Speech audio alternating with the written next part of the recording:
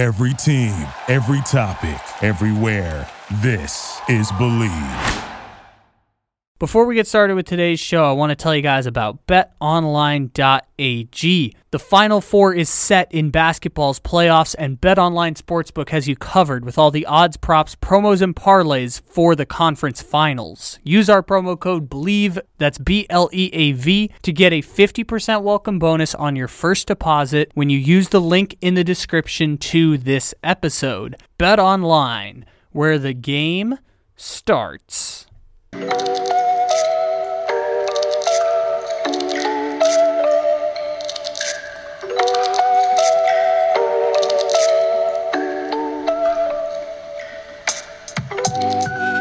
Good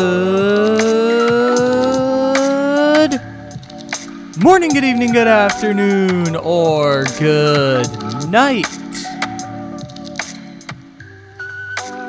However and whenever it is you may be listening, thank you for stopping into another fantabulous episode of the Take It Easy podcast, live on the Believe Podcast Network, except it isn't live because it is, as always, a podcast. And podcasts aren't live.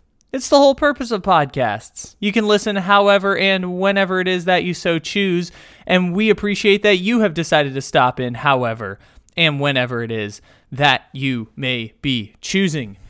We've got a fantabulous Friday show coming at you today.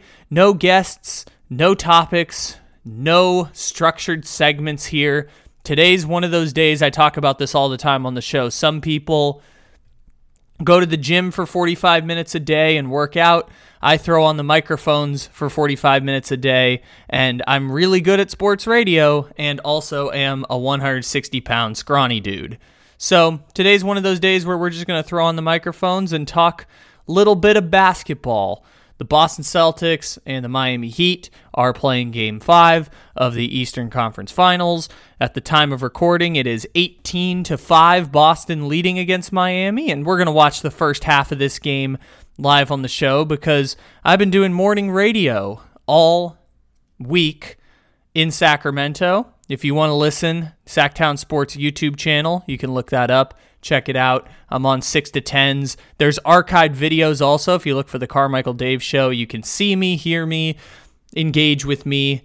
And because I've been doing sports radio and waking up at 4 a.m., I haven't had time to structure any podcasts or put together any shows in the past couple days. So today I just want to throw on the microphone and watch a Miami Heat Boston Celtics playoff game because sometimes that's just the most fun thing we can do. And also, we haven't really given this series, I think, the proper respect it deserves. Like, we've broken down the holy hell out of Denver against the Lakers. And I shouldn't say we haven't done a great job of analyzing this series because Adam Armbrecht, who joined the show on Monday, if you want to check out that episode of the podcast, Adam Armbrecht did an in-depth breakdown of this Celtics and Heat series, and a lot of the content that he's talked about is held up, especially as Grant Williams has now become a playable guy off the bench for the Boston Celtics, and that wasn't really the case earlier in the series. Matchups have started to dictate that he plays more, and the Boston Celtics shooting has come back at the end of the series, which is something that Adam talked about. It's a great episode. Would recommend you check that out as well. Also, by the way, before we get into Miami and Boston, because I forgot about something I was going to mention off the top, we did an episode on USC yesterday on the show, and we talked about Mike Bohn and him being fired once the LA Times questioned him about a toxic workplace, and the LA Times released a lot of their investigations into his time at Cincinnati, and then got about a dozen sources from USC to talk about the toxic workplace he oversaw during his time at USC. And after he resigned last week, The Athletic, led by Bruce Feldman and a couple of the great college football investigative journalists over there, they started poking around at Cincinnati and USC. They uncovered some details on what was happening with Mike Bohn and his time at USC. I don't want to do a full podcast on that because a lot of what we talked about came out yesterday on the show. You can check that out with the link in the description to this episode. But I did want to just touch on the article that came out by Bruce Feldman and company. It's linked in the description to this episode. It's a really good piece. It's the follow-up reporting that we talked about with the LA Times. Maybe the LA Times will have a more comprehensive report coming out sometime in the next couple weeks. But yesterday on the show, I said, hey, there's going to be a time when reporting is going to come out on this that validates or confirms a lot of the stuff like this. And so that reporting came out literally within 24 hours, really within 12 hours of us releasing that podcast on Thursday. So I linked the Athletic story in the description of this episode if you want to read more about Mike Bohn. And I recommend that you listen to the show that we did yesterday on USC because it's a really complex and intricate story with a lot of layers to it. And we broke that down yesterday on the show. Transition, Miami Heat, Boston Celtics. That's what I wanted to talk about. Don't really have a transition, so I'm just going to say transition. Okay, cool. Now we're back to Boston Celtics and Miami Heat. By the time that we are recording this, it is 26-11 Boston. Jason Tatum has 10 first quarter points, and the Boston Celtics have held Miami to 11, despite the fact that Jimmy Butler averages 10 points in the first quarter during the postseason so far. The Boston Celtics have held the Heat as a team to 11 points with about 3.5 minutes to go in the first quarter. So, yeah, Boston is going to win the game like Charles Barkley said and like Vegas was predicting, because Boston was 8.5-point favorites going into this game, and Vegas was betting heavy on the Boston Celtics to win the game outright. If the Miami Heat won this game outright, Vegas would take a bloodbath and they would lose a bunch of money. I think like 80-something% of the bets were on the Miami Heat. Jason Tatum just threw down a vicious dunk, by the way. Just cocked it all the way back. No contest from Miami, just slammed it. So yeah, Boston is up 15 points in the first quarter. I'm sure they won't blow this lead, right? Right. I'm sure they won't blow this one. This series has been super interesting because I was prepared to come here and do the Boston Celtic eulogy the same way we kind of did the Laker eulogy last year. And look, we've already talked about Joe Mazzulla's future when they were down 3-2 to the Philadelphia 76ers. I don't think anything we've seen in the last 5 games for the Celtics has really has made what I said about Joe Mazzulla not true, which is like Joe Mazzulla is going to be a head coach again in the NBA by the time he's 40. The Boston Celtics just have such a good team, and they can clearly get better coaches out there because, again, I could defend them moving on from Mazzulla, and I could defend them keeping Mazzulla. There are good points for both, and Joe Mazzulla is not a bad coach. It's just Boston has a ready-made team to win now, and they would get their pick of the litter on coaches, and there's so many good coaches available right now that I would defend them moving on from Mazzulla, admitting they made a mistake giving him the full-time job, and then going and getting Nick Nurse or going and getting Monty Williams, even though it seems like Monty Williams isn't really interested in being a head coach right now. Or maybe they go out and get Mike Budenholzer. Like, whatever they end up choosing to do, instead of going to get Nick Nurse, or instead of keeping Joe Mazzulla, there are defensible options all over the place, including keeping Joe Mazzulla. And I don't think anything has really changed in the last 5 games or so that changes that. But I was prepared to come here and do the Boston Celtic eulogy, and now it looks like we might come back Monday with a Game 7 between Boston and Miami, which at that point, we got to get Morgan from Australia on the show to come chat about that.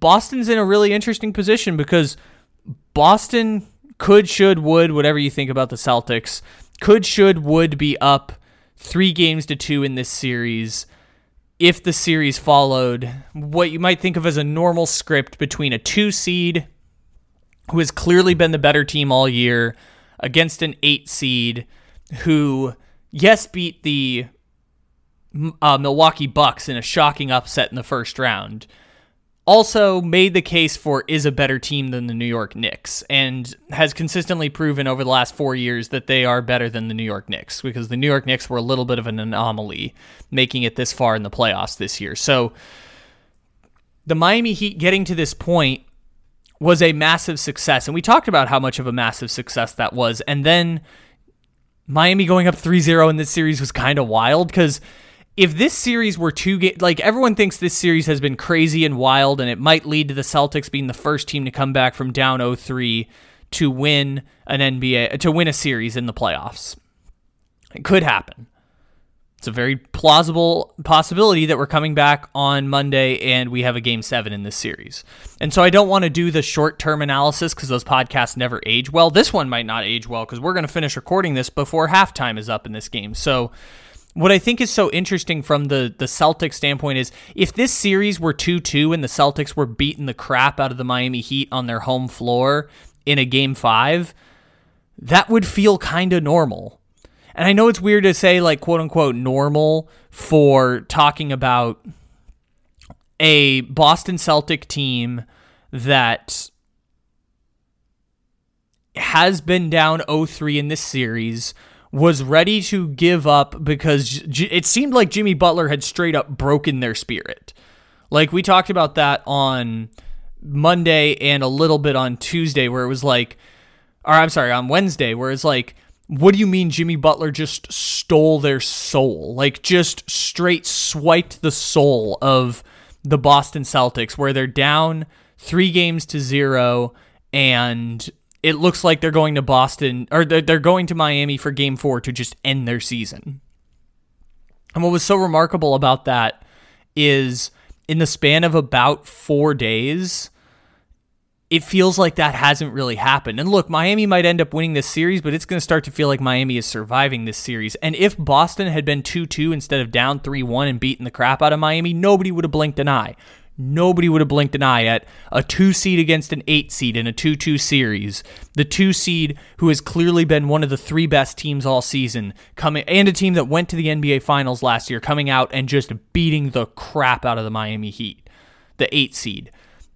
So that's what feels normal. And then you bring the context back into this series, and the series has just been so topsy-turvy, up and down. You have comedic Jimmy Butler swiping the soul of the Boston Celtics, where the Grant Williams gets in his face, and then Jimmy Butler hits a shot over him and gives him the too small, and then they go on a 22-9 run to win a Game 2 in the Garden, and it would have only been more perfect if they're stomping on the Lucky Charms logo at the end of the game.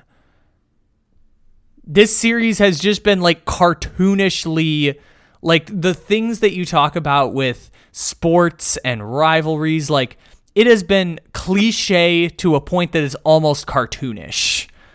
Like it has been cartoonishly comical how this series has gone for the Miami Heat. And Gabe Vincent being out probably changes the way the basketball side of it works. It's just so fascinating to watch that happen in real time, and we're just observing like a series that doesn't make sense, and yet if you just change one result, starts to make a little bit more sense in our minds as we're doing the basketball prognostication and trying to find a parallel for what we've seen.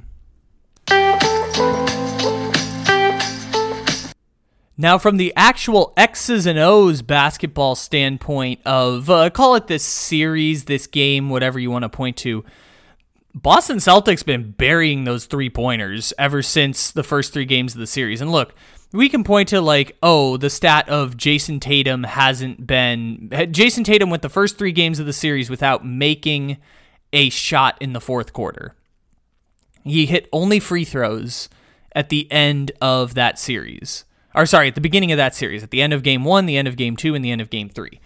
But if you zoom out on that, the Boston Celtics have shot, I believe, under 30% as a team from the 3-point line. And the Boston Celtics' best 3 players beyond Jason Tatum, which I would argue the 3 best Boston Celtics beyond Jason Tatum are Jaylen Brown, Malcolm Brogdon, and Al Horford.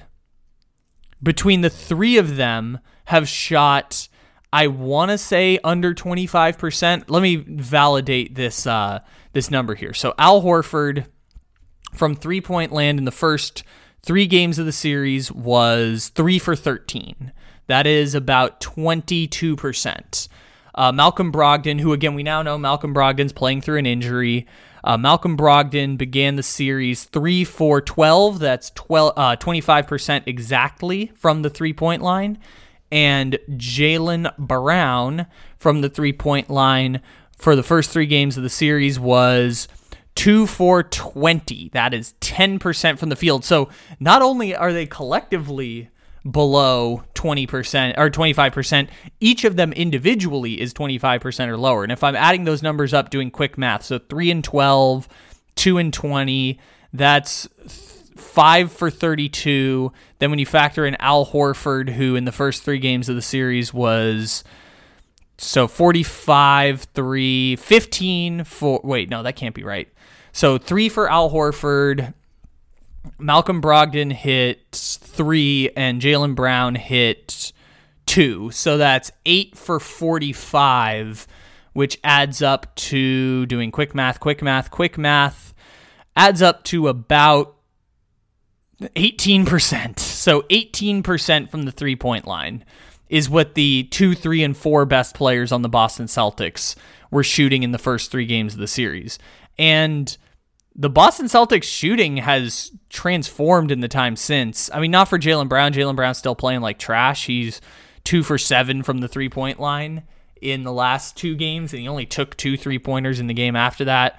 We mentioned Malcolm Brogdon has been playing hurt, but Al Horford has ended up going in the last. He was 5 for 11 in their. He was 3 for 6 in Game 4. And 5 for 11 in the last 2 games. He hadn't taken any 3-pointers yet in the Game 5. We're recording this. The first quarter just ended, by the way. The Celtics are up 35-20 at this point. Derek White hit 3 3-pointers in the first quarter.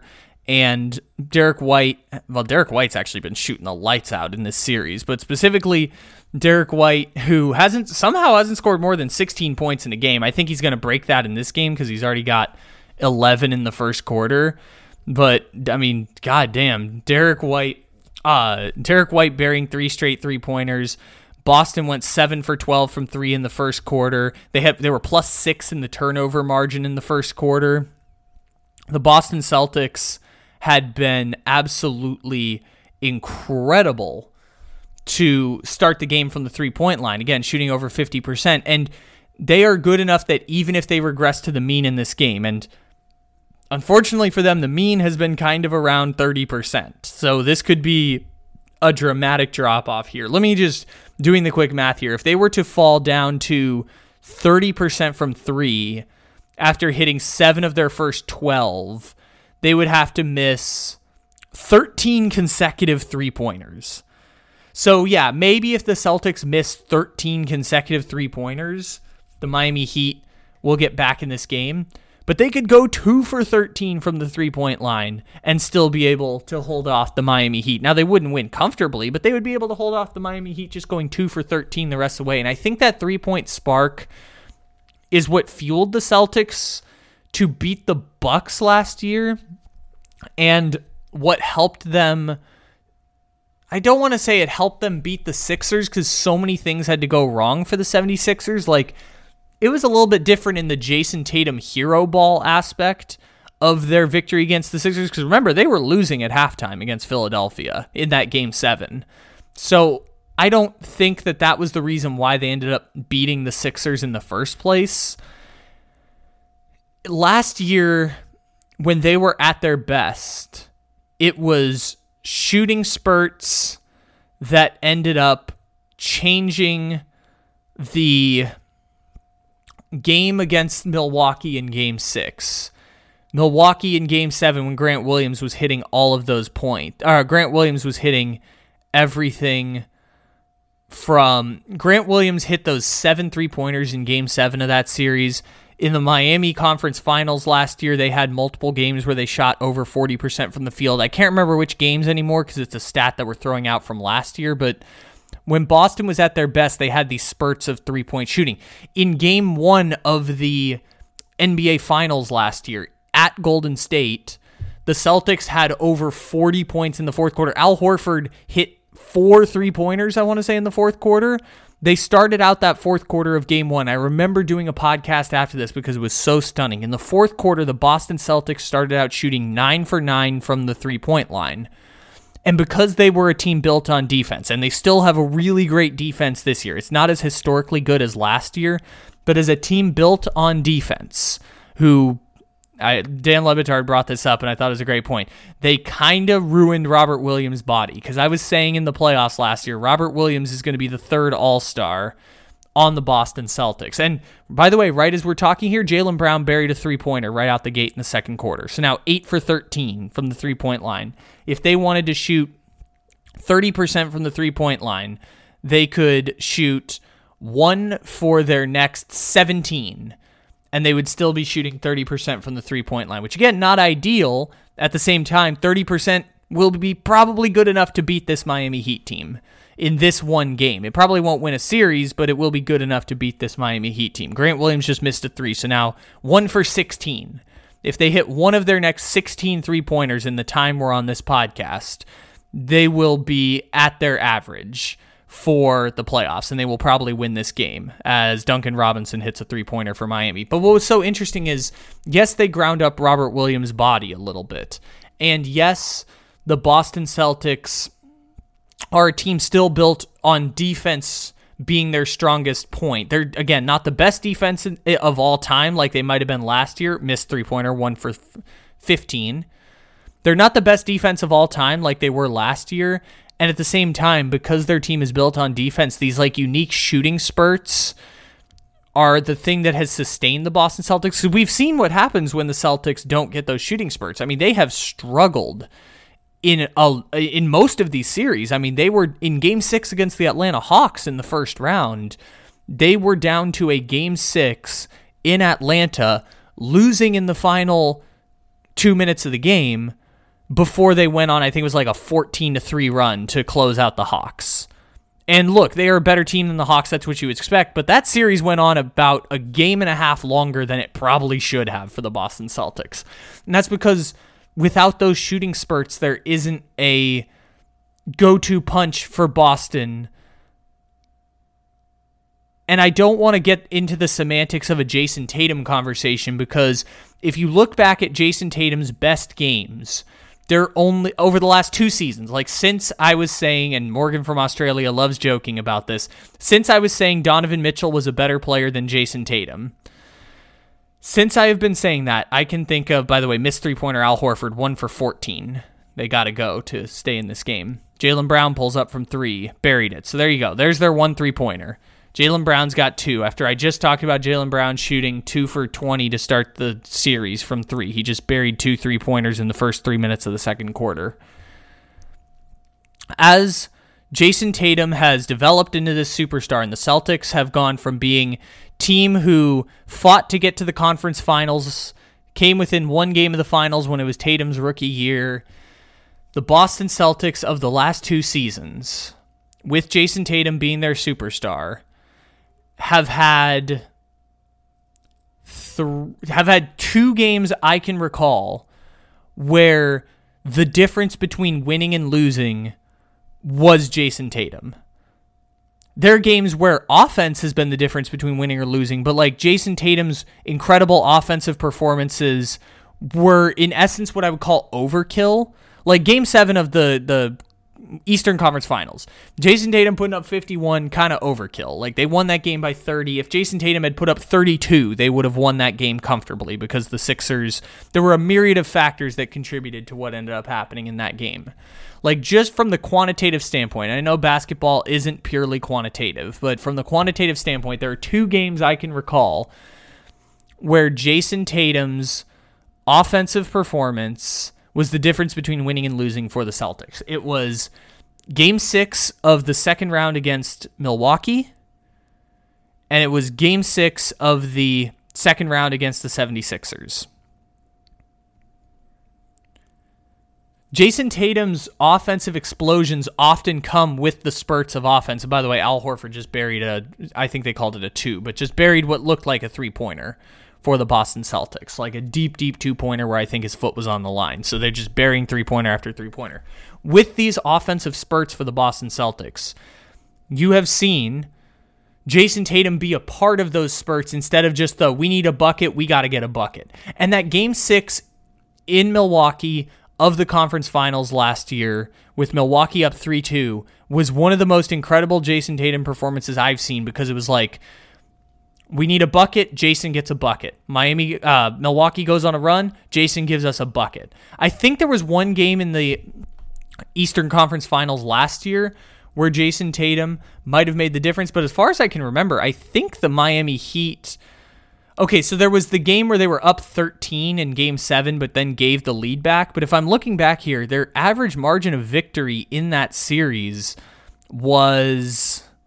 Yeah, looking it up here. So the average margin of victory for the Celtics was 25 in Game 2, 20 points in Game 4, 13 points in Game 5.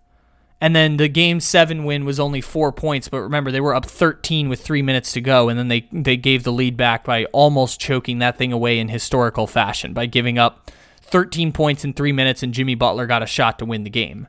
So last year, I did remember correctly, like their margin of victories in those games were 25 points, 20 points, 13 points, 13 points. Again, the final score was closer because they gave it up at the end, but they were up 13 points with 3 minutes to play in that Game 7. So you're talking about margins of victory in the 15 to 25 range for the Boston Celtics. And so the Celtics are in this unique position where Jason Tatum becomes a focal point of what they do in offensive explosion, and I don't think of a team uniquely like that. It's why I think the Boston Celtics are such a unique team, and why, if they do win a championship this year, I think they are, on paper, the best team remaining in the playoffs. I know I've said the Denver Nuggets are going to win the championship, and we've doubled down, tripled down, quadrupled down on that over the past couple months. But like, the reason I think the Boston Celtics will end up being that team at the end is because Boston is uniquely qualified to go on these offensive explosions and just even down 3-0, outscore the Miami, and losing at halftime. They were down 6 at halftime in Game 4 against the Miami Heat, and after shooting as a team under 30% and shooting 18% from the three-point line with their 2, 3, and 4 best players being Malcolm Brogdon, Jaylen Brown, and Al Horford, they're uniquely qualified to third quarter 38-23 run, and they put the game away in Game 4 with that 15-point quarter. And in this game, they're up 48-30 to start the game. And against the Philadelphia 76ers, it is a 71-30 run in the second half. Like, there's just these unique stretches where when the shots start falling, they've got so many players that can hit shots and create shots that they're just offensive explosions, completely transform the way they play. And that's why when they went to the finals last year, Game 7 against Milwaukee, absolute blowout. Average margin of victory in the conference finals, 20 points. Again, 25-point win, 20-point win, 13-point win, and in Game 7, they were up 13 with 3 minutes to play.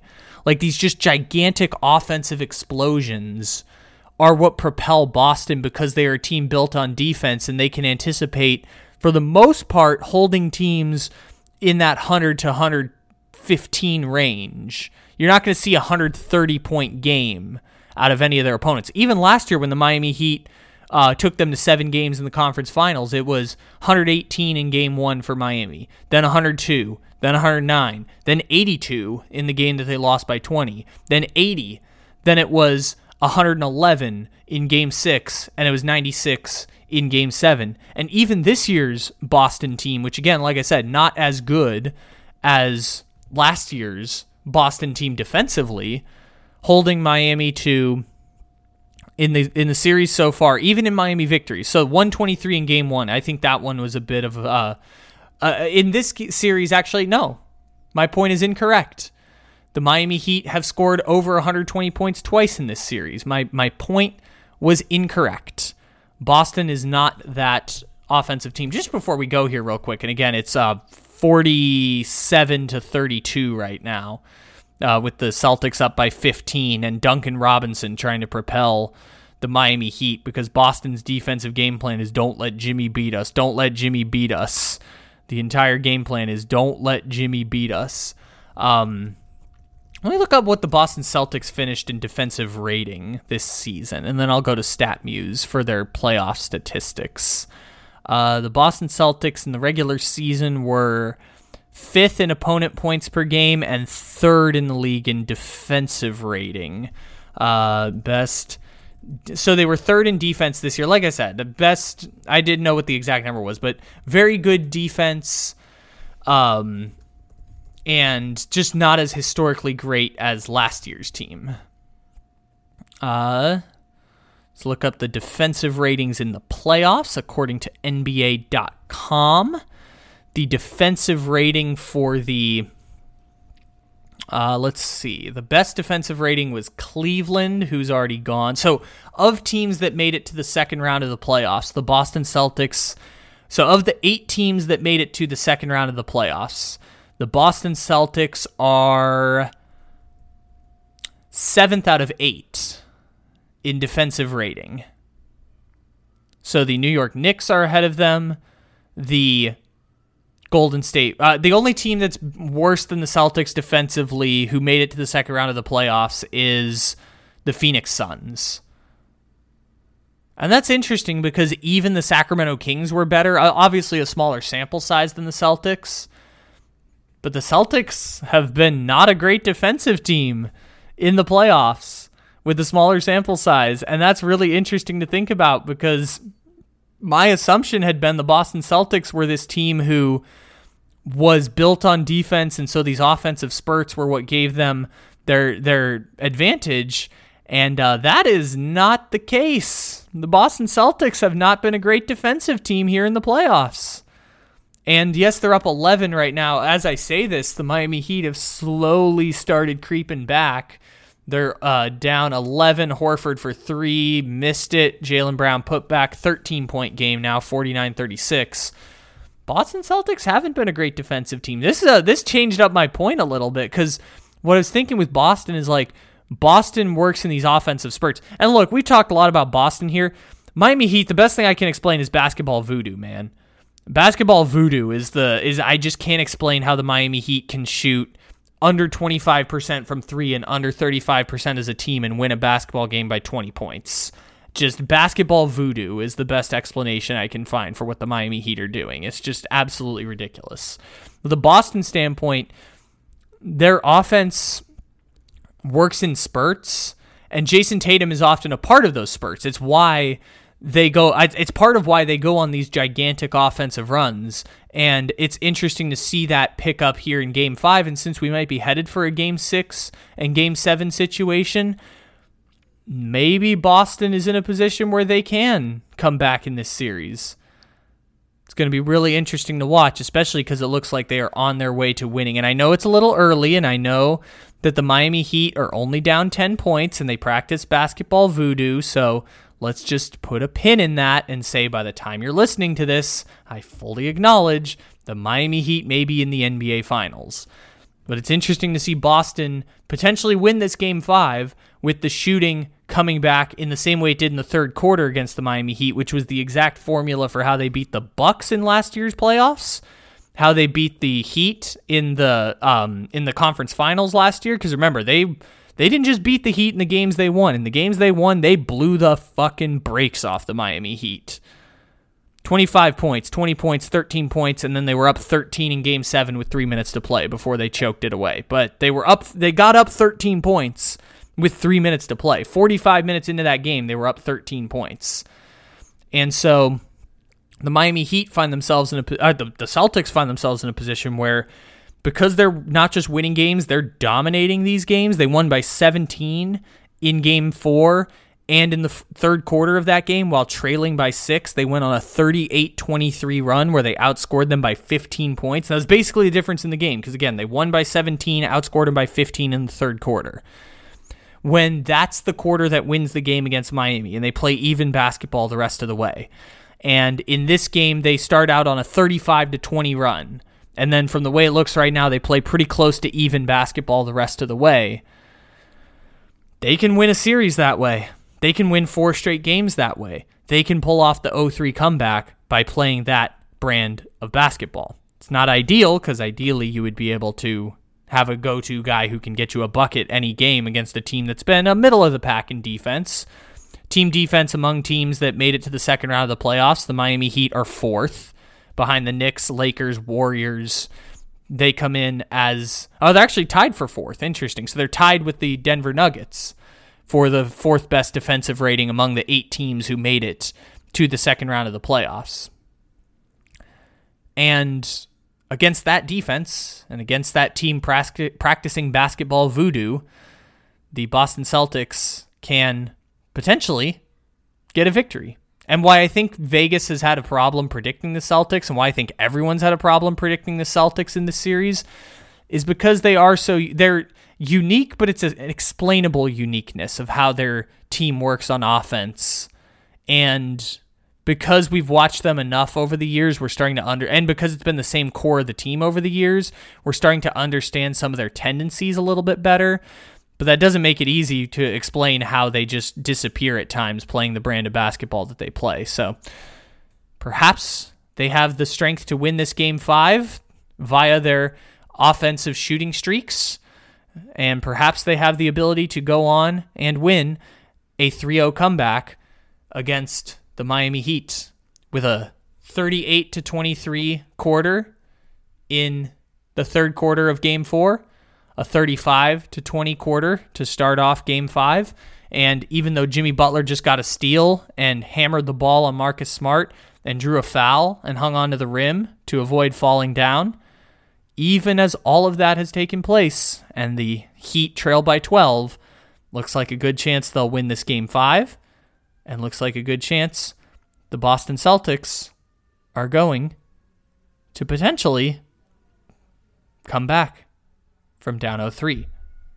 Ladies and gentlemen, thank you for stopping in here to the Take It Easy podcast. We got episodes every single day, Monday through Friday, as well as Wired Up on Sundays. Leave a 5-star review, a download. Any and all support is greatly appreciated, and we appreciate you continuously supporting our dreams. If we have something interesting happen in this Game 6, potentially coming up this weekend, maybe we'll come back on and do a Wired Up this week. Or if there's a big news story, maybe we'll come back and do some Wired Up here.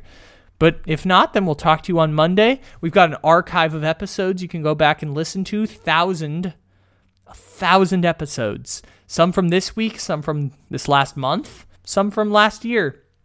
You can always check out any episode that piques your interest. Most of them have aged pretty gracefully here on the Take It Easy podcast.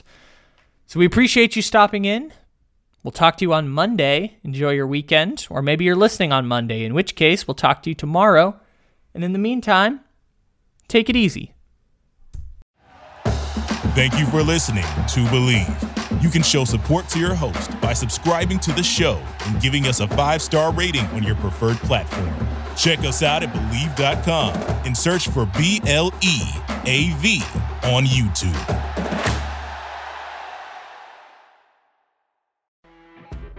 You know when you're listening to a true crime story that has an unbelievable plot twist that makes you stop in your tracks? That's what our podcast, People Are the Worst, brings you with each episode. I'm Rachel. And I'm Rebecca. We're identical twins who love true crime cases that make you say, didn't see that coming, and we hate the people responsible for them. Listen to People Are the Worst now on Apple, Spotify, or wherever you get your podcasts.